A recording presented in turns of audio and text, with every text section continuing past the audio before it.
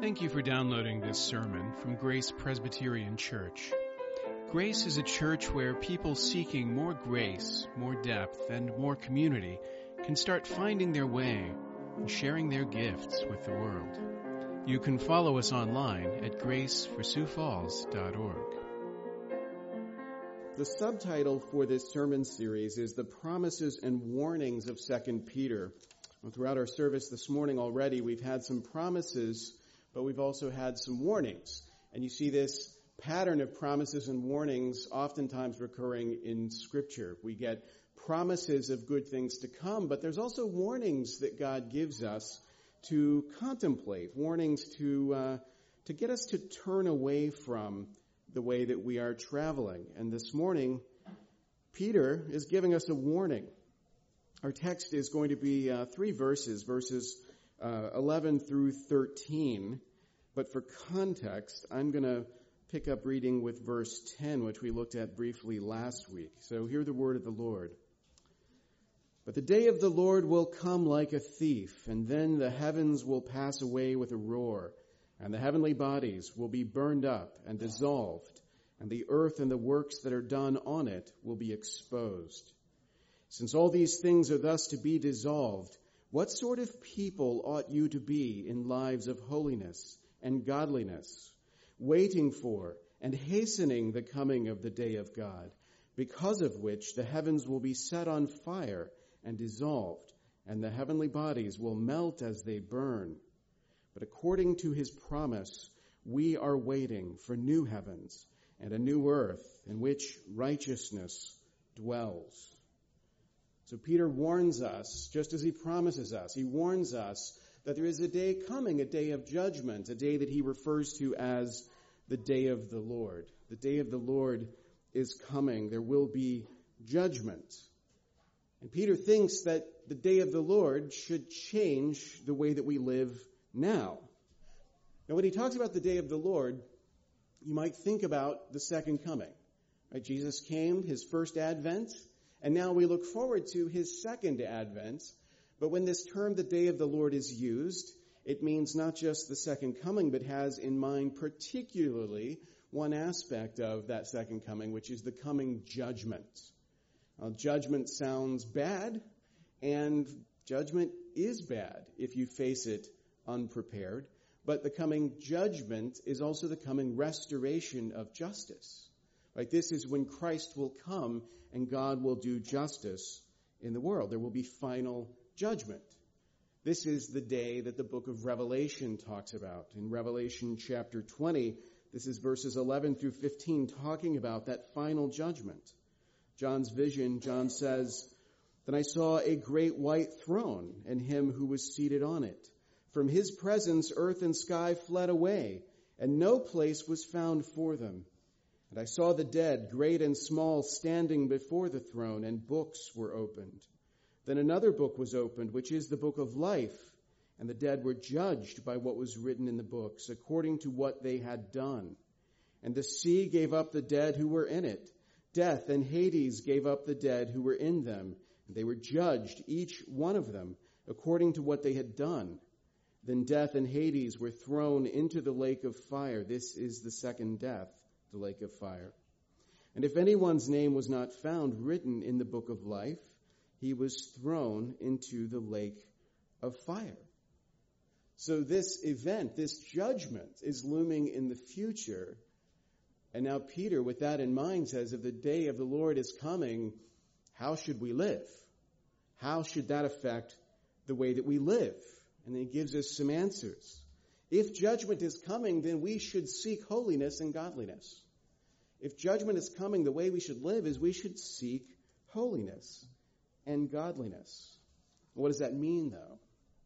What does it mean to seek godliness, to seek holiness? Well, I think at its most basic, it means taking Christ as your standard, not self. There's this great slogan of the Renaissance, man is the measure of all things. We associate it with Leonardo da Vinci's Vitruvian Man, that naked guy with a circle around him and all those lines. And the idea is there's something wonderful about a human being, There's something all-encompassing, that this is like the pinnacle of creation. And yet, if we want to live holy and godly lives, we can't order those lives according to our own judgments as human beings. We have to take Christ, the perfect man, as our frame of reference, as our model. And part of what that means is, if we want to pursue holiness, we have to look to the God who is himself holy. Right? We have to use God's standard for judging what is good and what is evil, and not our own. And where do we find that standard? We find it in Scripture. So if, because of the judgment to come, we're going to live holy lives, we're going to seek holiness, seek godliness, that begins by finding out what it looks like in God's revelation of himself in Scripture. Why is that so important? Because that is the standard against which we will be judged.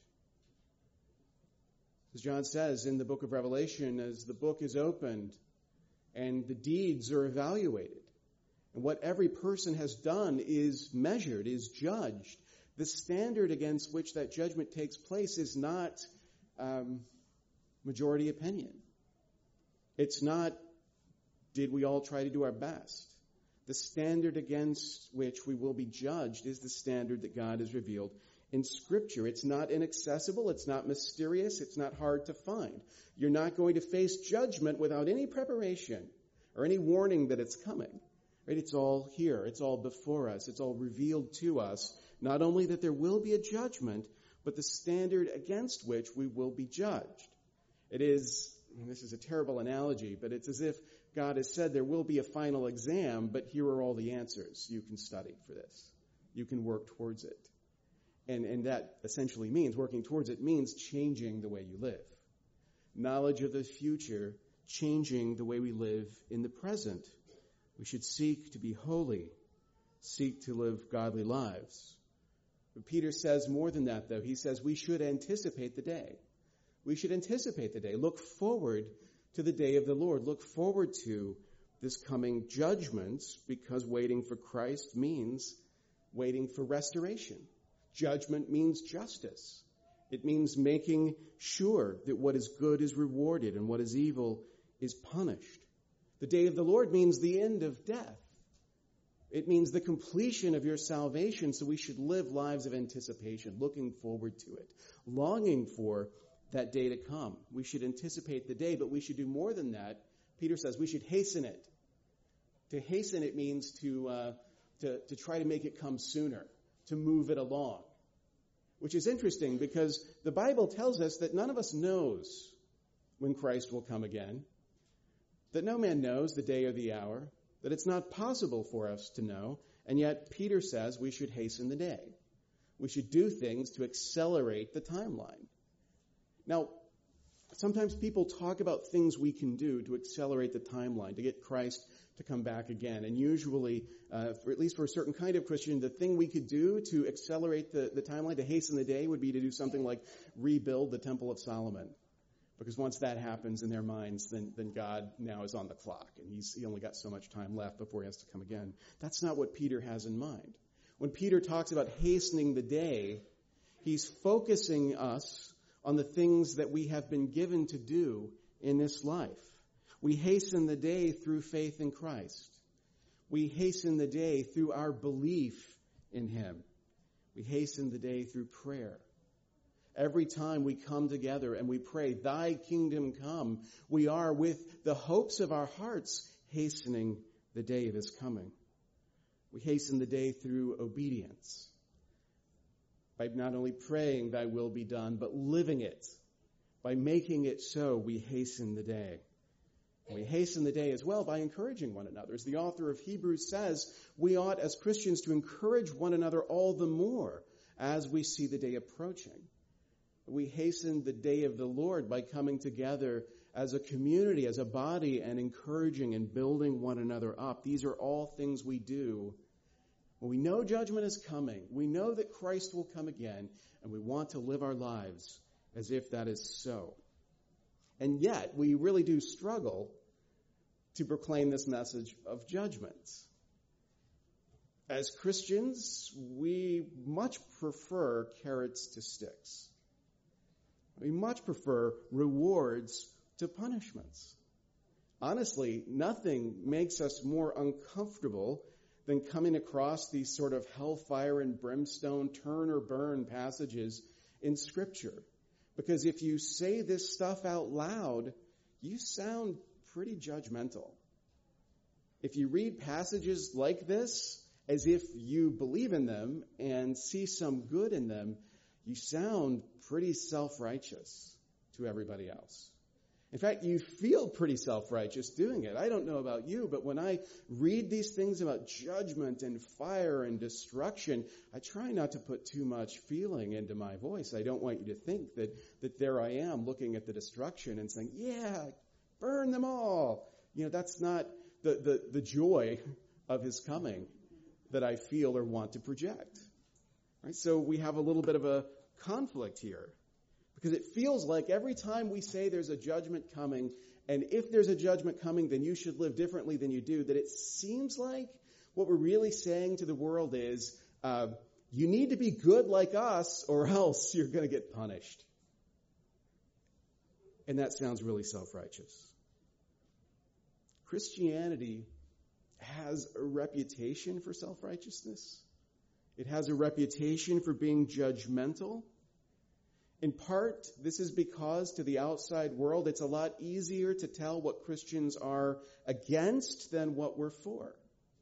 If you ask the random person on the street whose only knowledge of Christianity comes from the outside, from media, from Christians they happen to know and the things those Christians say, or worse, post online, then you would discover that Christians are mainly just against things.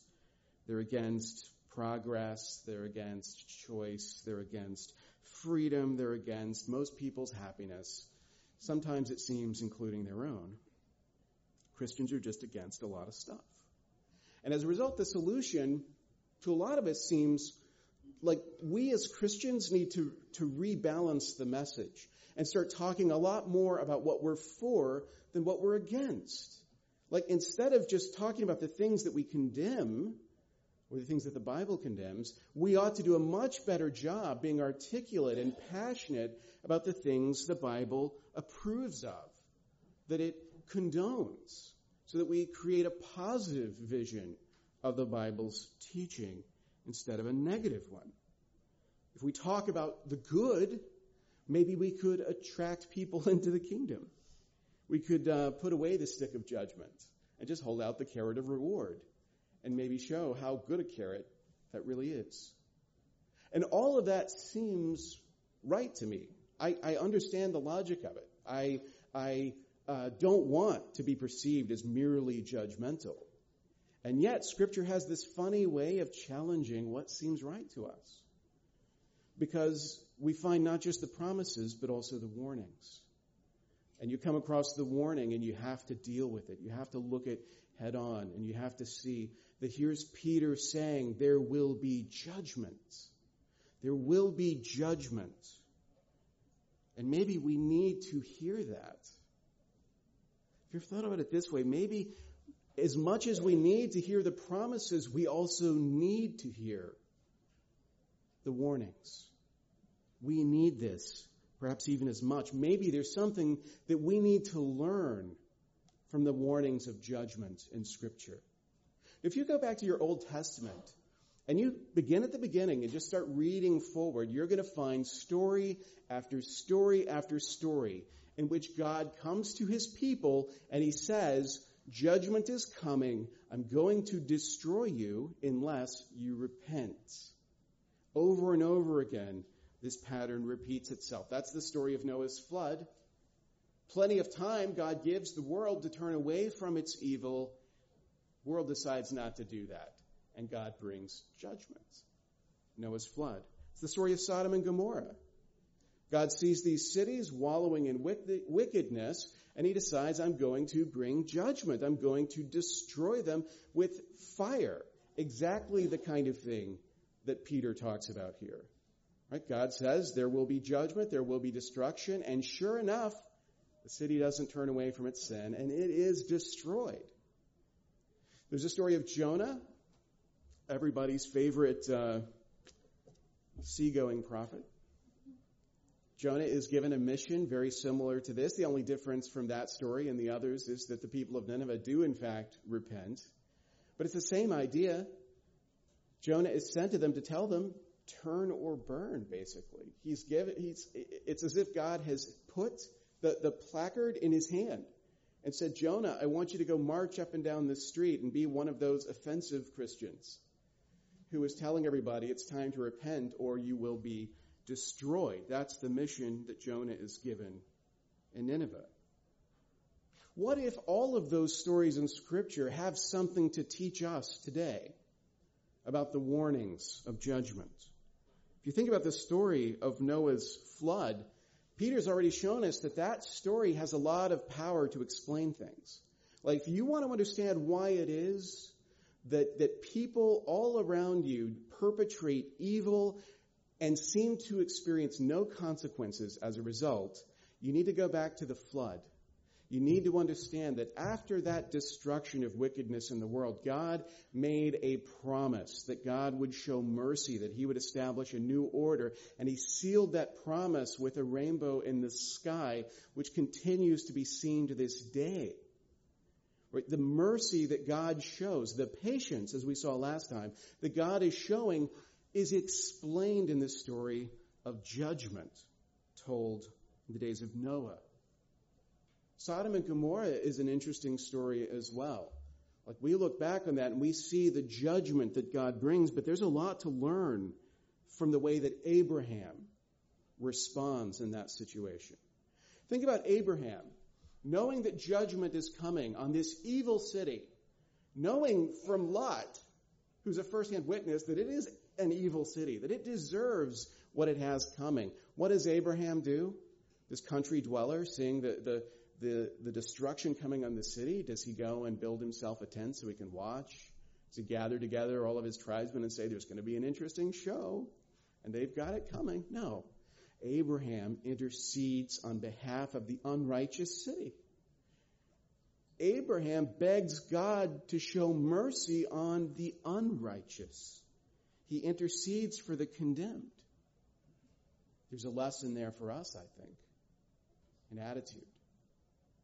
There's another lesson. There's an intimation of the future also in this conversation that Abraham has, because Abraham seems to know intuitively, without having been taught, without having found it in Scripture, that the way salvation might work in a situation like this, where God says he's going to condemn the unrighteous, Abraham realizes that maybe God would spare them for the sake of the righteous. That maybe the whole city might be spared if there's just enough righteous in it. And so he does this negotiation with God. Would you spare the city for X number of righteous people? You would. What about a few less righteous people? And in that conversation, we have this intimation of the gospel, which is essentially a story about a people condemned to destruction for their unrighteousness, who are saved for the sake of a righteous man, as Abraham thought might be the case. When Jonah goes to Nineveh, we learn something else, which is you can repent. It is possible to hear the warning and to turn, to repent.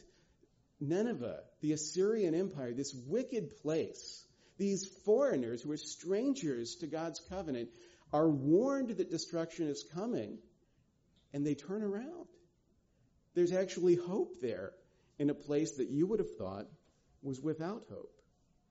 Now, Jonah, the prophet, wants their destruction. He's rooting for it. He's disappointed that these people aren't destroyed. But God rejoices in their repentance. Now, what if all of these Old Testament stories of judgment and destruction and occasionally repentance, what if all of those stories function for us as types and shadows of one larger call to repentance, one ultimate reality of judgment and a call to turn? What if all of them point to the day of the Lord that Peter is talking about? Every little judgment, every little warning, every little destruction, so to speak, points forward to that final, ultimate reality, and all of them teach us, as types and shadows do, how to live in light of that future reality.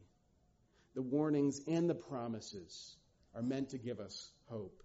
Hope that we could repent and believe and avoid the punishments we are warned about and enjoy the promises that are being made, the rewards promised to us. We, as those who have turned, those who have repented and accepted Christ, must not have attitudes of self-righteousness towards those who are still under that judgment. We must not rejoice in the punishment and the judgment of the unrighteous, but instead intercede with God for their salvation. Just as the people of Nineveh turned, the people of today's Nineveh can be called back to Christ as well. There's no one that is beyond hope. There's no one that the Holy Spirit cannot quicken. We shouldn't look with Jonah-like glee and anticipation of the destruction. Because what we anticipate in the day of the Lord is not the destruction. It's what comes after that. We are unrighteous. We are unrighteous. But we have been saved. Our hope is not in cleaning up our act. Our hope is not that ultimately on the day of the Lord it'll turn out that compared to most people we were actually pretty good and therefore deserve to be rewarded. Our hope is in the righteousness of another, Jesus Christ. So let's live like judgment is coming. To live like judgment is coming means to take seriously those warnings, not to be silent about them, but not to be self-righteous about them either, but rather to repeat them, to echo them, to warn because judgment is real, but to intercede in love. To intercede in love. We have to live like judgment is coming. It is real. The warnings that are given are not empty. The day will come, Scripture says. We've got to take it seriously. In addition to living like judgment is coming, though, we have to live like Christ makes all things new. Live like Christ makes all things new. Because I said, the day of the Lord isn't just judgment. It's also restoration. As we see in the book of Revelation, Christ promises to make all things new. Isaiah, long before, had prophesied this day would come, this idea of a new heaven and a new earth after the destruction. Isaiah says, "Behold, I create new heavens and a new earth, and the former things shall not be remembered or come into mind. But be glad and rejoice forever in that which I create. For behold, I create Jerusalem to be a joy, and her people to be a gladness. I will rejoice in Jerusalem and be glad in my people. No more shall be heard in it the sound of weeping and the cry of distress." That's Isaiah 65. If throughout the Old Testament you find these repeated warnings of judgment to come and the call to repentance, you also find this, that behind the judgment, after the restoration of justice, there will be a new heaven and a new earth. God intends to do something great. In other words, the destruction, the fire, the tragedy, the tears do not get the last word. There's a pastor who dabbled in literary criticism named Eric Routley. He wrote a book called The Puritan Pleasures of the Detective Story. So you can imagine, I'm a fan. But these are words that he says about the nature of Christianity and how it speaks to tragedy in the world. He says, any religion is an escape from tragedy, but certain religions, notably that of Christians, are a denial that tragedy has the last word.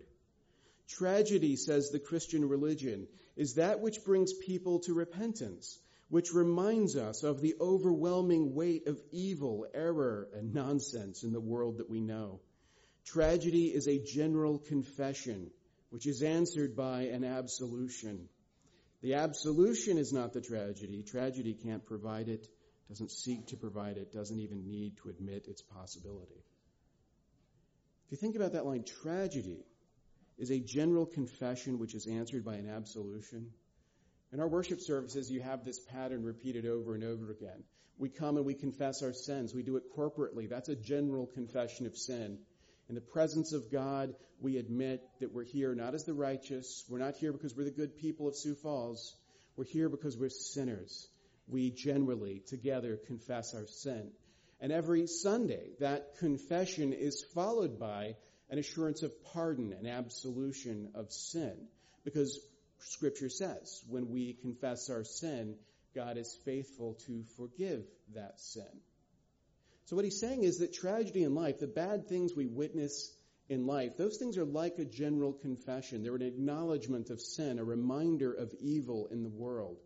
Tragedies that we live through are what keep us from believing that everything is basically good and all right in this world. And sometimes we convince ourselves it is. Occasionally, we'll go through kind of a run of good days or even good years, and we'll convince ourselves that we're essentially at peace with the world, that the universe is on our side, rooting for us, trying to do good things for us. And then suddenly tragedy strikes. The veil is peeled back a little bit, and we see the essential evil of the world around us, and we're astonished by it. We're astonished by it.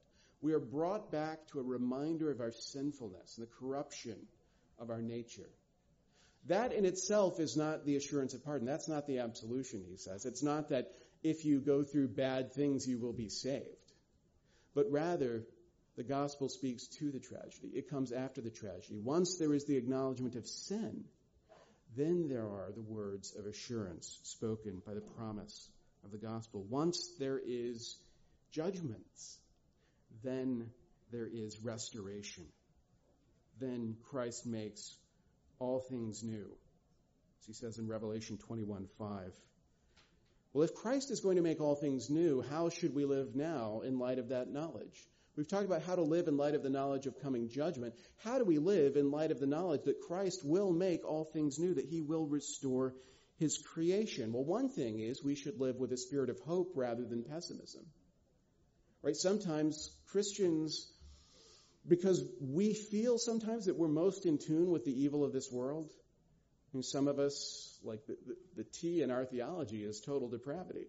So we're tuned to see that total depravity everywhere we turn. And it seems as if we are the ones who best understand the corrupt nature of this world. And it's easy to look at that world and say, well, the world is going to hell in a handbasket. There's no hope for this world. Everything is terrible here. And to essentially have a pessimistic outlook. To find ourselves exactly in the place of Jonah, where we've built ourselves a little shelter, and we're looking on self-righteously at the coming judgment of the world because it doesn't touch us, doesn't affect us. Sometimes that's the way we live, that pessimism, as if God's just going to destroy everything anyway, so none of it really matters. God's not going to just destroy everything anyway. God is going to remake, restore. He's going to restore the creation broken by sin, to put the good back in its place, and that should change the way we feel. The pessimism that we sometimes tell ourselves is pious is actually contrary to the spirit of the gospel and the hope of the gospel. Because knowing that Christ will make all things new, we should value the good in this world and seek to build it and seek to promote it. We should value the good in creation, in the physical world, in life. We should be champions of the good that God has given us, even in a world that has been broken by sin. And we should build on that good. We should build on that good by doing our work, by living out our daily calling for the glory of God. Sometimes we say those words, I do this for the glory of God, and it seems like an empty phrase. Because everything can be for the glory of God. You can do everything for the glory of God. You know, it's not just preachers getting up and proclaiming the word of God for the glory of God. Like accountants can go to work and say, well, I'm adding up numbers for the glory of God. So it just seems like it makes it meaningless, but it's exactly the opposite. What would be meaningless is if the only things we could do for the glory of God were specifically these things, like the things of the pulpit. full-time Christian ministry, the reality is everything can be done for the glory of God. Whatever your calling is, whatever your work is, God has called you into it. God has raised you up to be an ambassador of the good in this place. He doesn't expect for the good only to flourish inside the cloister of the church. He has called you to bring it into the world, to build it in the world, to do the work He's given you for the glory of God and not to aspire to some other more meaningful thing. The meaning is there in the work He's given you to be done for His glory, to build the good, to plow in hope of what God will do. The fires of destruction, the language of fire is the language of purification. As Jesus says, not everything will be destroyed in the fire. The fire purifies. Only the things that are done for Him will last. Only what is done for His glory will survive the fire. That's actually a message of hope, not pessimism. What it means is some things survive destruction, those things which are done for God. If we live our lives for Him, if we do our work to His glory, it's not meaningless at all. When we pursue our callings in hope, we testify to Christ's work in us. So we need to live as if judgment is real. We need to live as if Christ will make all things new. And the last thing is to live for the place where righteousness dwells. To live for the place where righteousness dwells. My favorite Thomas Hardy novel is Jude the Obscure. It's one of the most depressing, and it has a shocking ending, which I'm not going to spoil for you now. At the beginning of the book, though, when Jude is young, he has this moment of realization that's always stuck with me after 25 years, first reading the book. Jude is an idealistic young man who's grown up in this small village, and he's always aspired to greater things. And on the horizon where he lives, he can go up onto the road and he can look off to the horizon, and he sees the spires of this great city called Christminster on the horizon. And he's heard great things about Christminster, and he's always dreamed of going there because it seems like such a glorious place, like the ideal place just over the horizon, almost like the celestial city in Pilgrim's Progress. He aspires to go there. And Hardy writes this line, which I think is one of the more depressing lines in modern literature. He builds up Jude's aspirations as he looks to Christminster. He dreams of going there, and he actually pictures the idea that someone would come along on the road, someone who's already heading there, and would essentially give him a ride, say, "Come with me, I'll bring you to this place you dream of going." And then Hardy says, "But nobody ever came, because nobody ever does." It's a tragic line in a book that only gets worse and more depressing from there, but it sums up the disillusionment. Eventually, Jude does reach Christminster, and he discovers it is no paradise. It is not the place that he dreamed of. He becomes deeply disillusioned. And one of the things about that story that makes it so relatable is that we've all gone through a similar experience. We've all had a Christminster on the horizon. Like all of us have dreamed of a place that if we just got there, that would be paradise. Everything there is good. People there care about the things people should care about. They're not like the people here. If I could just be part of that, if I could just get there, then everything would be great. I would be fulfilled. I would find happiness. That's what we tell ourselves. We all have a Christminster. We dream of paradise, but we never reach it because nobody ever comes to bring us there, because nobody ever does. That just never happens. We dream, but our dreams go unfulfilled, and they lead to disillusionment.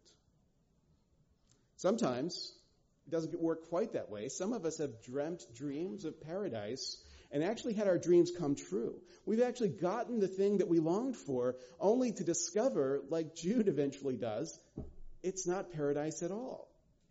Like some of us have actually gotten the things that would make us happy, only to find that we're not happy. And another kind of disillusionment sets in. And that disillusionment, it teaches. There's a lesson that it teaches. The lesson is there is no paradise. That the longing for that better world that is inside you, that's naive. It's a product of your immaturity, that part of growing up is realizing that dreams like that are silly, that they won't come true, that it was probably stupid to dream of such things in the first place. But what if all of your disillusionments teach a lesson, but not that one? What if there's a different lesson that life is teaching you, a different truth that the pattern of your life is proclaiming? What if the destination that you dreamt of was the wrong place, but that the desire to reach that paradise, to reach that place, the desire itself was good? What if you dreamed of paradise because you were made to? What if that desire had been placed in you by the one who made you? What if you cannot help but dream of Christminsters on the horizon? Because you're human, and you must.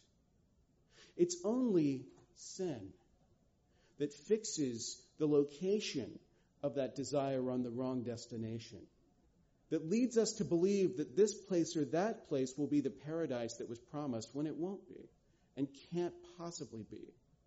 The desire is good. It's just that we fixed our sights on the wrong place. The lesson isn't to stop desiring. The lesson is to desire the place where righteousness dwells. All the desire we have as human beings is God-given, and it can only be God-fulfilled. It's good to long, but long for the right things. Desire the right things. Don't set your paradise just over the horizon. See it where it truly is. See it in the place where righteousness dwells.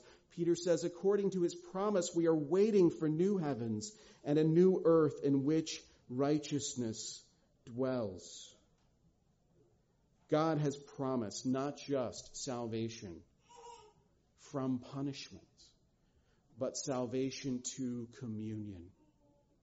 Salvation to enter into his presence, to know him, to meet with him face to face. That is the paradise that he has placed a longing for within us. That is a longing he will fulfill.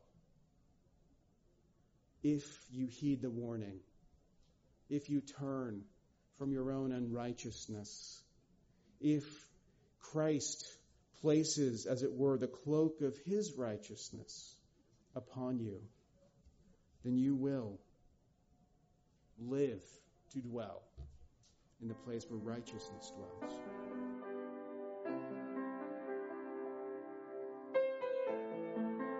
Thank you for listening. You can find more sermons from Grace and information about joining us for worship by visiting our website at graceforsiouxfalls.org. We also invite you to visit the iTunes store and subscribe to the Sermons of Grace podcast.